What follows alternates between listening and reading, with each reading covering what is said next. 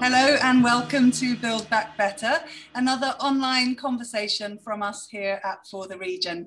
I'm Dawn Lyle, and today I'm really excited to be talking to Karen Davies, who's co-founder and chief exec of Purple Shoots, which is a microfinance organisation, and I'm looking forward to hearing all about that.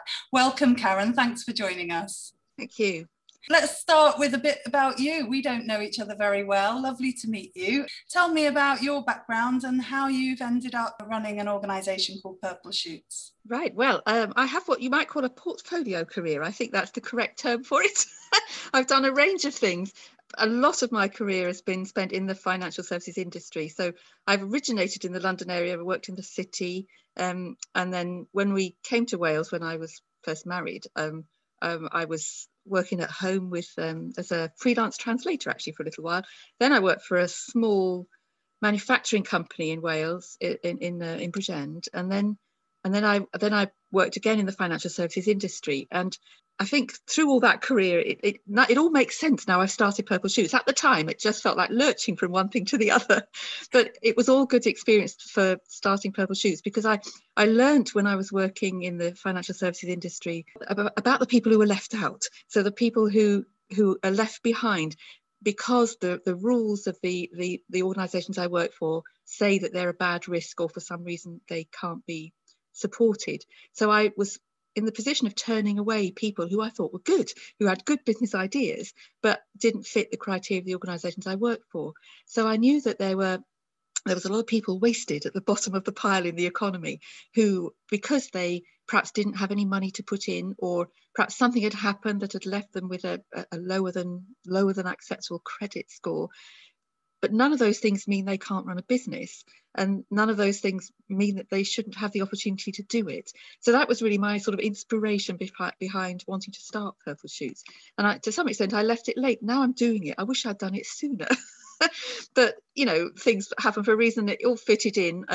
I had the idea to do it. And I thought microfinance would work in Wales, because Wales is a bit different from the London area where I came from, with a much stronger sense of community, much better family support. They tend to be local, a much more sort of loyalty to place, and all those things are what make microfinance work in the third world.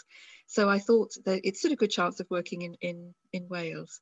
So I hatched the plan, but I needed money, and I was fortunate in that somebody that I knew had unexpectedly came into a lot of money and gave us the first bit of money to start it off. So that helped me then to start to prove it, and then we've raised money since then to keep it going. So Wow. Yeah, I mean, that's interesting, because I've only ever come across microfinance when we've been talking about the developing world, as you say. So helping often women and small entrepreneurs in Africa to start businesses with very small amounts of money. And I've seen amazing success stories. So really quite an innovation to bring that to Wales. It's interesting what you say about there's something about our communities and our local culture that makes it more viable. Yeah, absolutely. Yeah. And funny, isn't it, how a weaving and wending career path suddenly all makes sense when you find that thing that you should have been doing all along. It's really nice. Yeah, great. So how do you introduce Purple Shoots then when you meet somebody new, and how do you talk about it as an organisation? So if it's somebody that wants our support, do you mean? So say a new client. So we'll try to put them at their ease, because often the people who come to us have had multiple rejections from everywhere else. So their confidence might have taken a big knock, and they're often expecting us to say no. I mean, if they've been on our website, they will have seen the sort of people that we help, and hopefully will realise that we won't rule people out because they've got a bad credit score, because something's happened. But a lot of our process is very personal. So it's usually face-to-face. At the moment, it's Zoom to Zoom or WhatsApp to WhatsApp. But we try to meet everybody so that they can talk us through the business rather than have to write everything down. So if they've done a business plan, we'll have it. But if they haven't, the purpose of meeting them really is to talk it through and to sort of check that way that they've thought everything through and they've got a really good idea of how they're going to make it work. So we're only really looking for a business that looks like it's going to be viable and a person who looks like they can make it happen. And that's really the only criteria. So we, obviously we have to do checks because we're regulated by the Financial Conduct Authority. So I explained to people that, well, we've got to look at your bank statements, and we do a credit check, but we're not looking for a squeaky clean record, and we're not looking for bank statements that have got no problems on them, because the people that we're working with, we're trying to help them to walk away from those problems and move forward. So it's all about putting people at their ease and trying to make the process accessible and friendly and straightforward. Yeah, so what sort of businesses have you supported to start up then? What kinds of little companies? So there's quite a big variety. I mean, there's lots of the sort of things you might expect. So gardeners, handymen, people in the construction industry, plasterers, painters and decorators, that sort of thing. And then there's sort of personal services like personal trainers, beauty therapists, hairdressers, barbers, all those sort of things. And then what else we've done? Sort of shops, burger vans, they always do well, especially now at the moment. We've done a few cafes, a few little restaurants, a few more unusual ones, maybe business service type ones, HR people. So a few sort of social enterprises, a few online businesses. They're difficult because they take time to get traction, but we've done quite a few more lately, and they've done better because everyone's shopping online. And a lot of the people that we are working with are people that are starting a business to try to work around perhaps a caring responsibility or a disability or a health issue or something, and running their own business sometimes fits in with that. What else have we done? Childminders, child nurseries. It's a real big range of businesses, touristy type businesses. A few related to agriculture, although they usually need more money than we lend. And often farms, well, I'm saying that farms can often get money from banks, but farm diversification, that's another thing that we can help with. So a big range. Huge range. And I can see what you mean, that it's very different sort of businesses to what a lot of the business support in Wales is targeted towards, isn't it?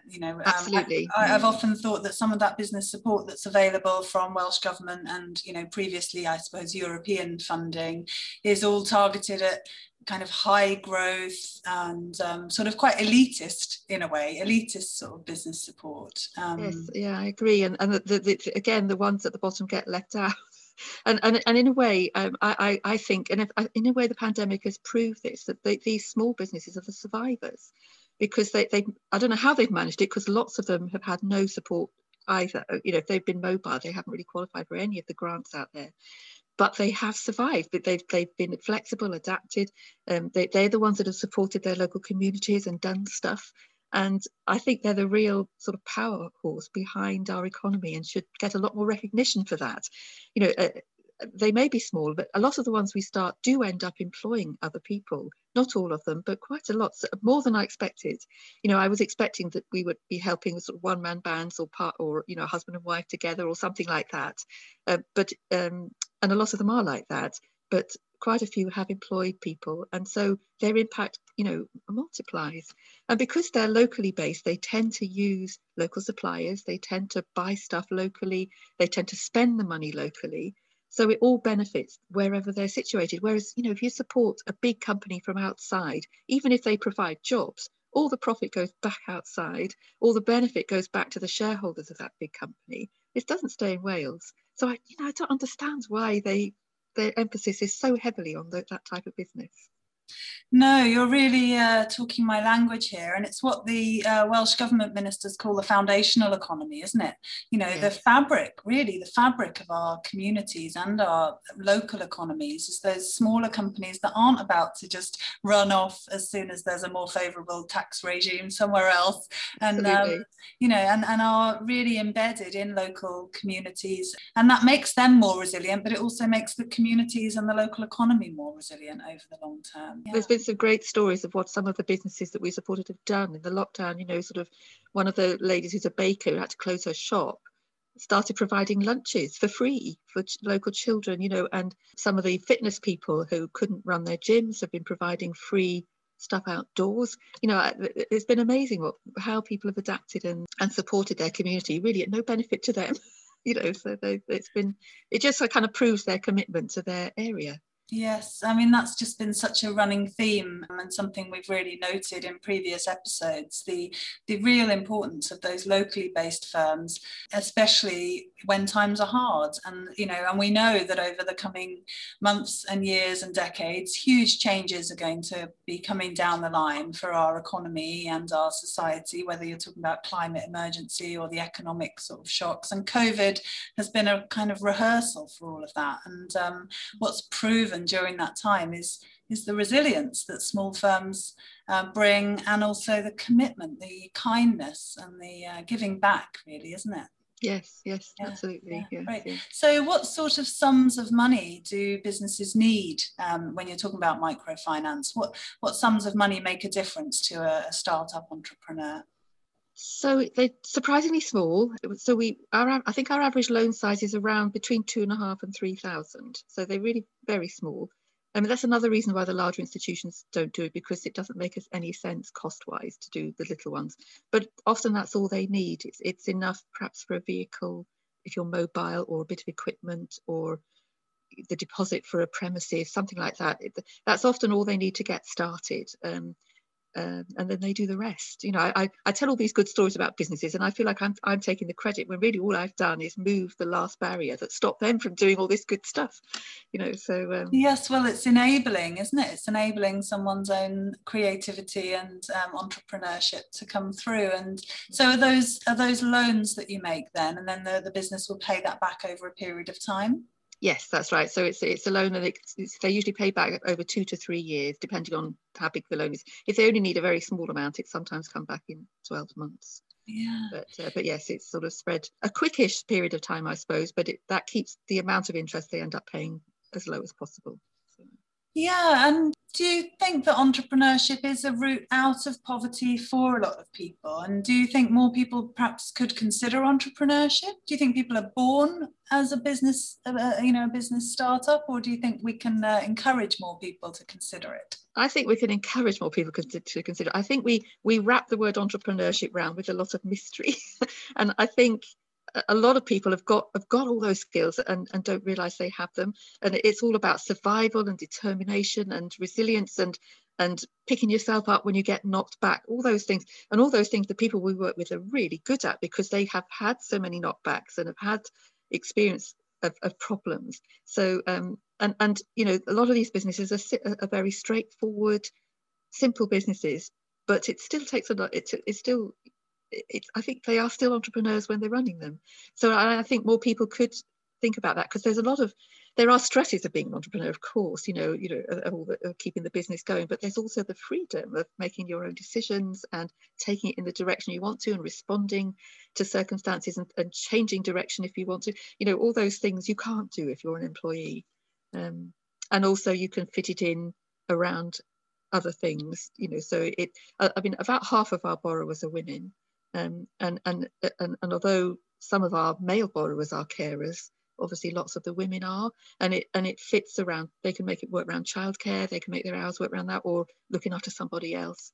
So and employment. Although lots of employers are good, it's not quite the same as if you're your own boss, and can make it work. Yeah, I mean, there's something amazing in being in control of your own destiny. And as you say, the flexibility that you get from running your own business, and the freedom. And I think the self-empowerment, when you realize that actually you can survive on your own wits with a bit of support and a bit of help around you. You can do so much more than you perhaps believed that you could. But Yeah. Confidence is a huge thing, isn't it?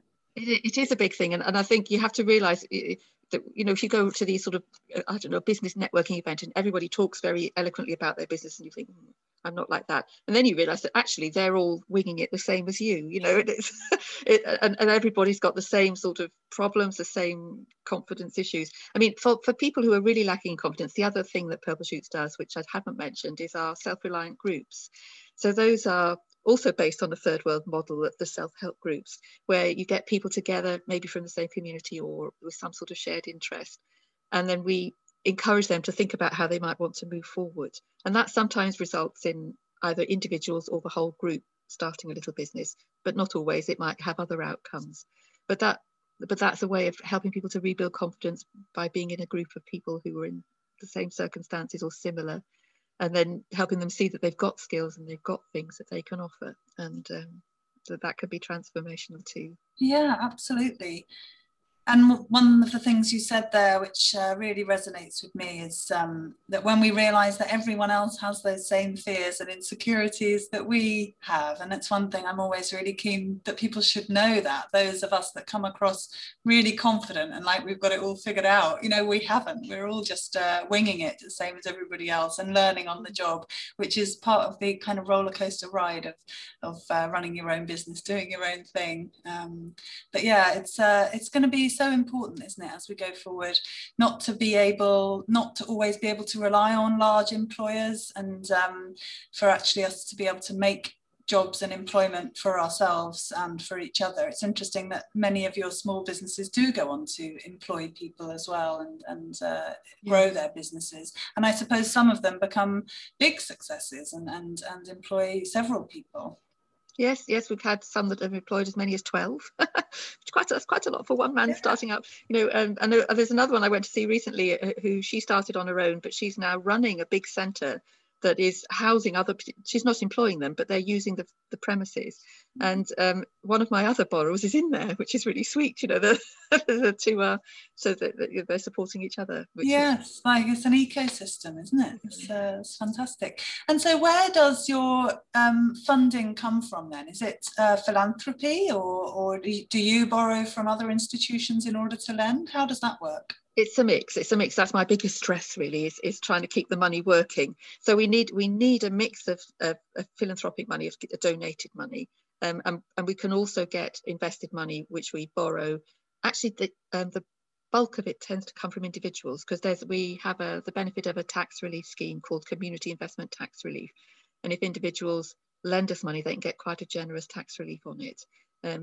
And so if it's somebody who wants to do good with their money but doesn't actually want to give it away, that's quite a good option. So we try to keep a sort of a half and half balance of half invested money and half donated money, so that we can keep rolling, really. And I mean, I want to grow it bigger and do more, and we need to grow both bits of it, really, to the sort of donated side and the invested side, so that we can keep doing what we're doing.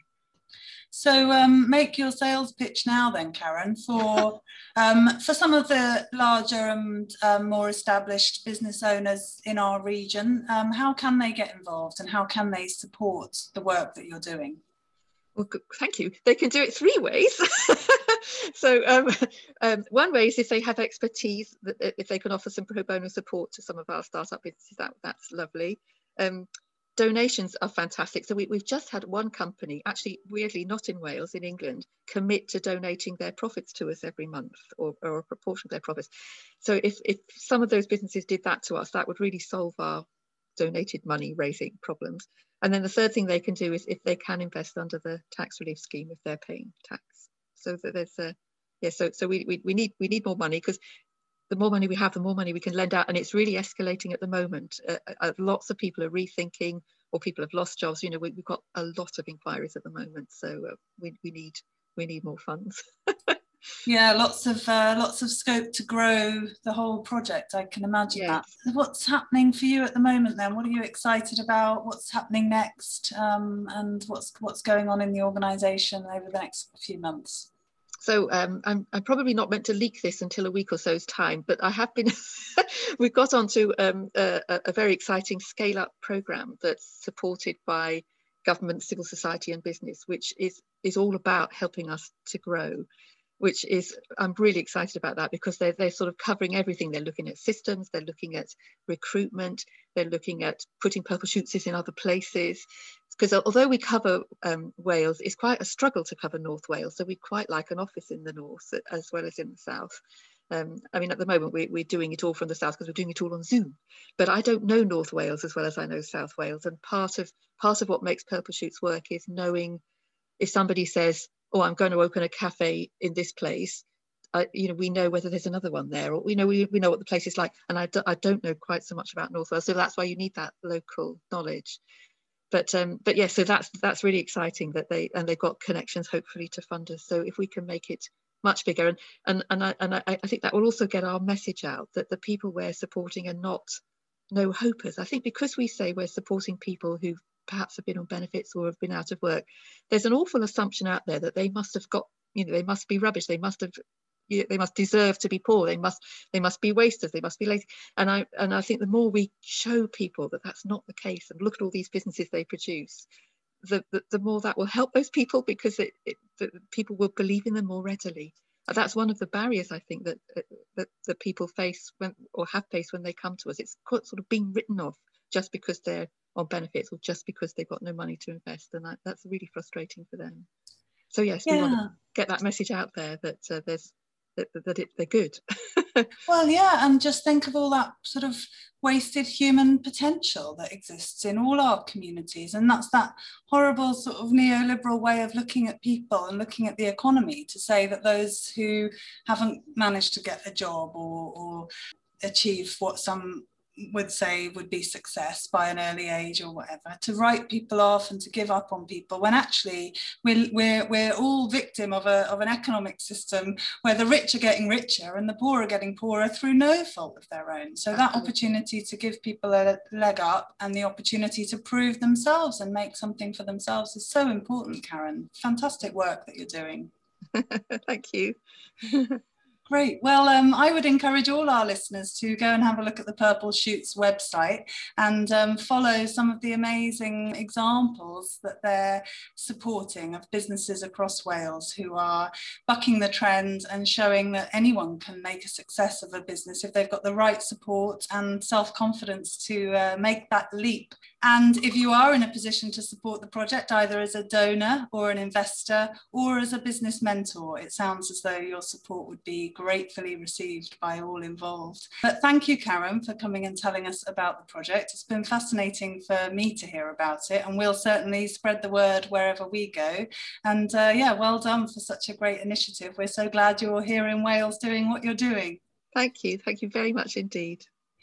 Thank you all for listening to today's episode. I hope you found that inspiring and interesting and some new connections to be made.